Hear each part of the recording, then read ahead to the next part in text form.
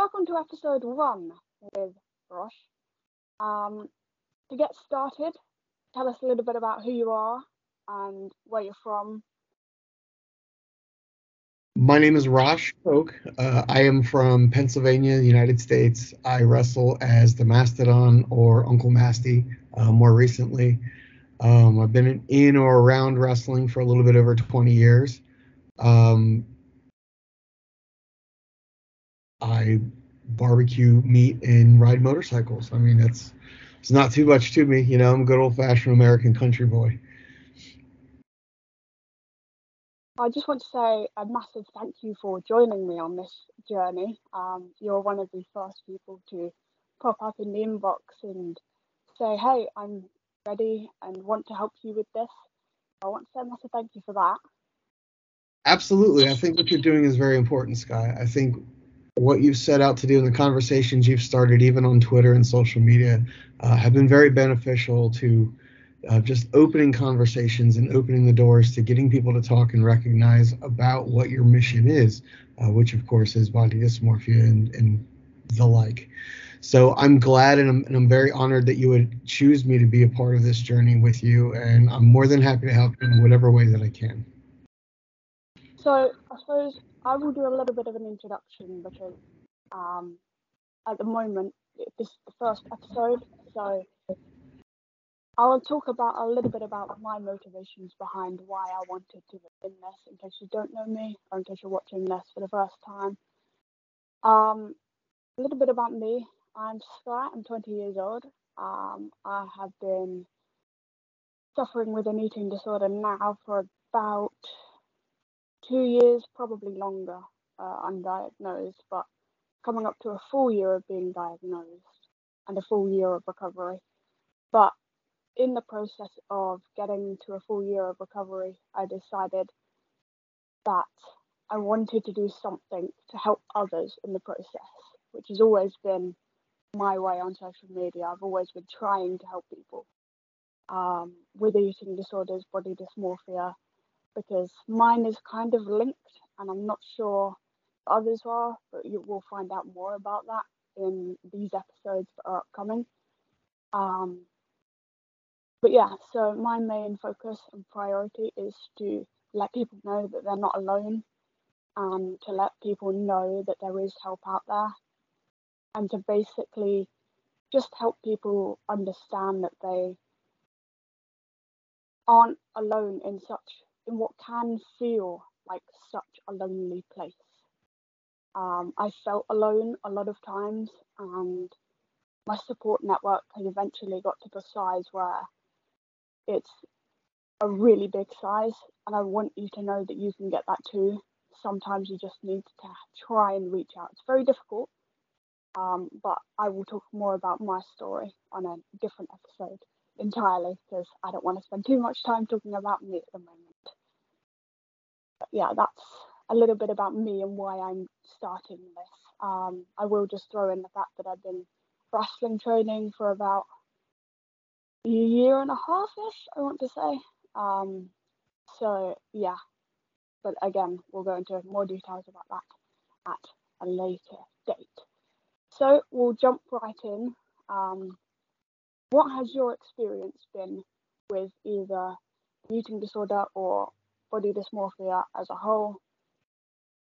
Well, from a young age, I'm talking like 4 or 5 years old, I was always the biggest kid around. And I wasn't always the most athletic or the smartest. And I come from a really small town, a lot of church meals, a lot of good old home country cooking. And I never stopped being the biggest kid.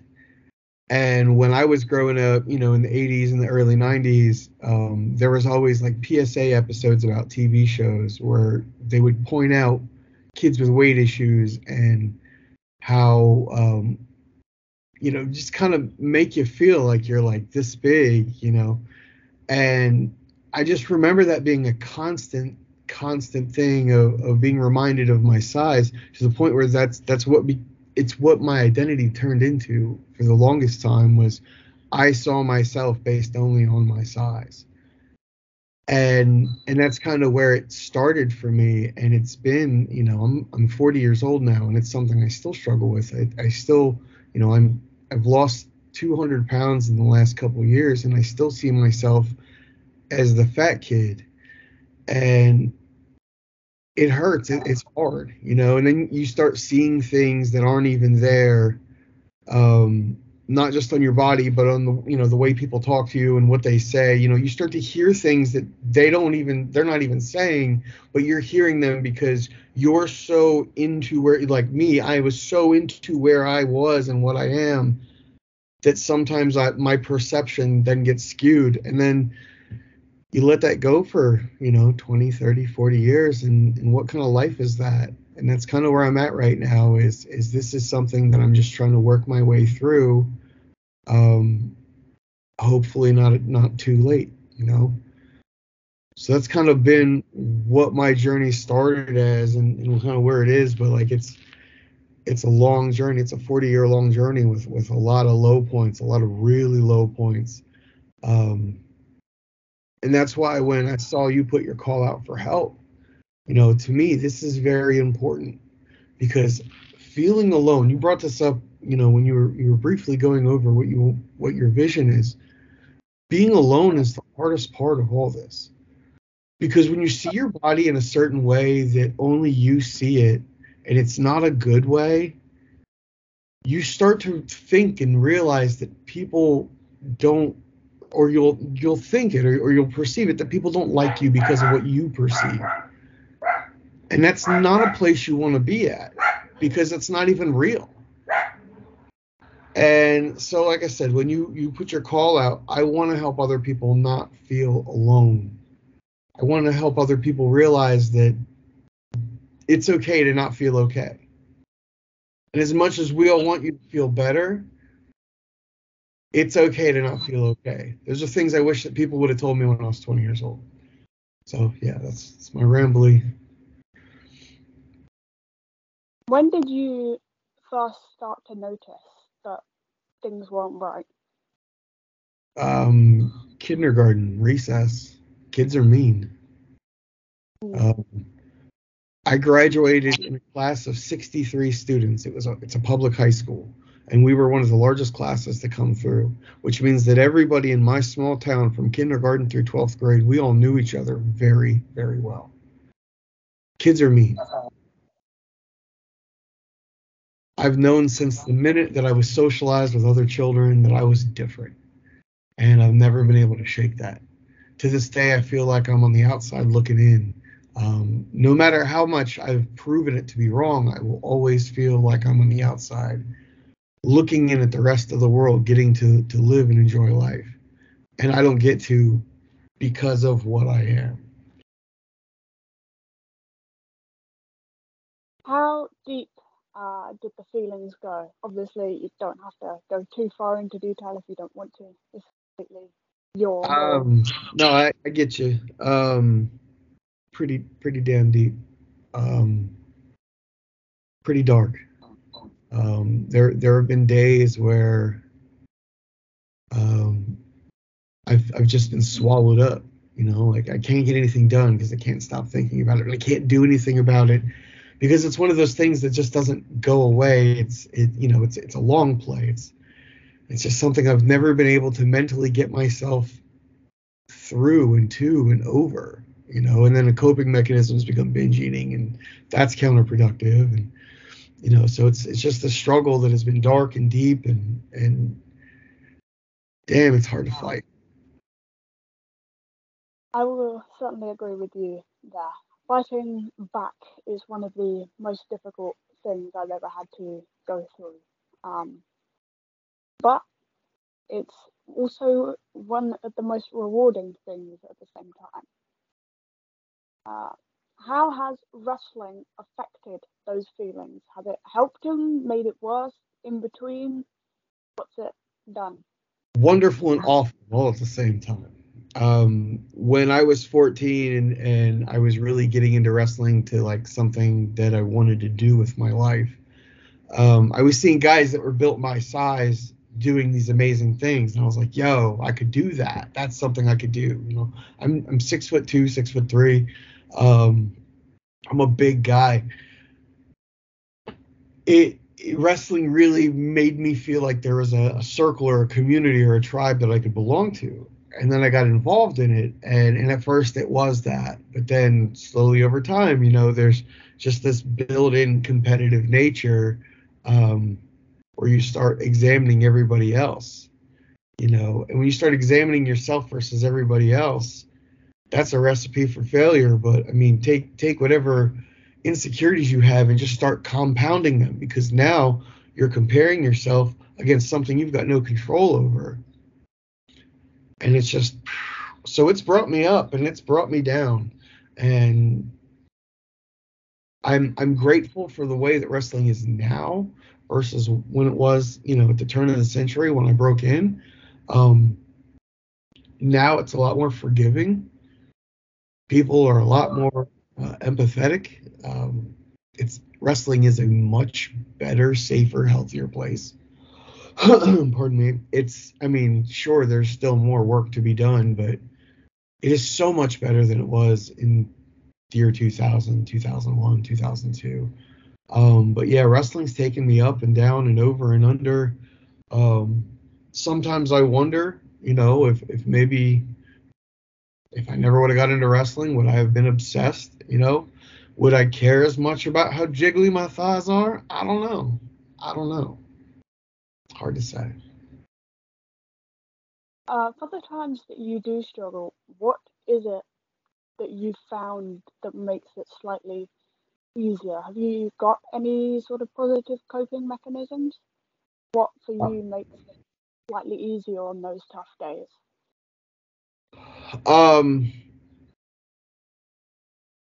Not being alone, remembering that I'm not alone, and the ability to openly talk about it. Like I said, wrestling isn't the same as it was 20 years ago. We can talk about these things now, like intelligent adults, and that's helpful.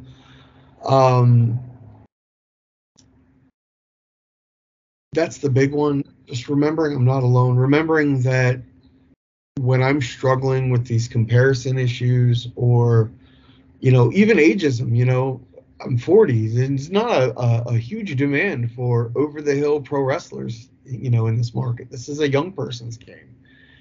And just remembering that I'm not the only one out there, like I'm not the only one out there that's struggling with things. Not that misery loves company, but it helps me zero back into my blessings are many and my problems are few. And that's one of the many mantras I go with to try to pull myself out of one of my cyclones of self-destruction, I guess. is blessings are many and my problems are few. Just reminding myself that this is a trap I've made for myself. And if I can remember that, if I built this trap, then I can get out of this trap. And that helps me get through, even if only temporary. So you've mentioned that it can still be quite a struggle for you. So how do you manage it in terms of wrestling? It can be quite difficult. I've noticed it in training where I've had to sort of step back and take a look at things from a different perspective. How do you try and manage it when you're, say, for example, you've got a wrestling match coming up, you've got a lot of bookings coming up, or kinds of things like that? I try to keep myself preoccupied. I find that if the more time my mind has to wander, the more time my mind has to doom scroll on Facebook, the more I allow my mind to be unoccupied, the more it will occupy itself with tormenting me. So I try to stay occupied. I try to keep busy. I run a promotion, so there's always ample amounts I can be doing there. I hang out with my dog. I sit on the porch. Breathing exercises, though. Breathing exercises. Box breathing. 4 in, hold for 4. 4 out, hold for 4. just breathing and remembering that my blessings are many and my problems are few, just until I can get myself calmed down enough to continue to exist. Like I said, it's a temporary fix, but that's the best that I've been able to come up with. No, I completely understand and respect that. Any fix at this point is kind of a good way to make the thoughts and feelings stop for the time being, even if it's just for 5 or 10 minutes. I found for me, and maybe you feel the same way, that wrestling is an escape. Maybe just watching it, not necessarily always taking part in it, but when you're watching it, it takes it away for a little bit. So having that there as an escape is a great way of sort of taking your mind away from what it's changing its perspective to be. Absolutely. Anytime you can What get moments of peace and clarity, even if it's a minute or two, just to reset that, just to reset your brain and your body for just a moment, just to reset your emotions and re-regulate your system. It's just those little moments of heaven right there. what messages or pieces of advice can you give to someone else? Maybe not just a wrestler, maybe a fan or anybody who is struggling with the same sort of feelings and the same sort of situation that we are in.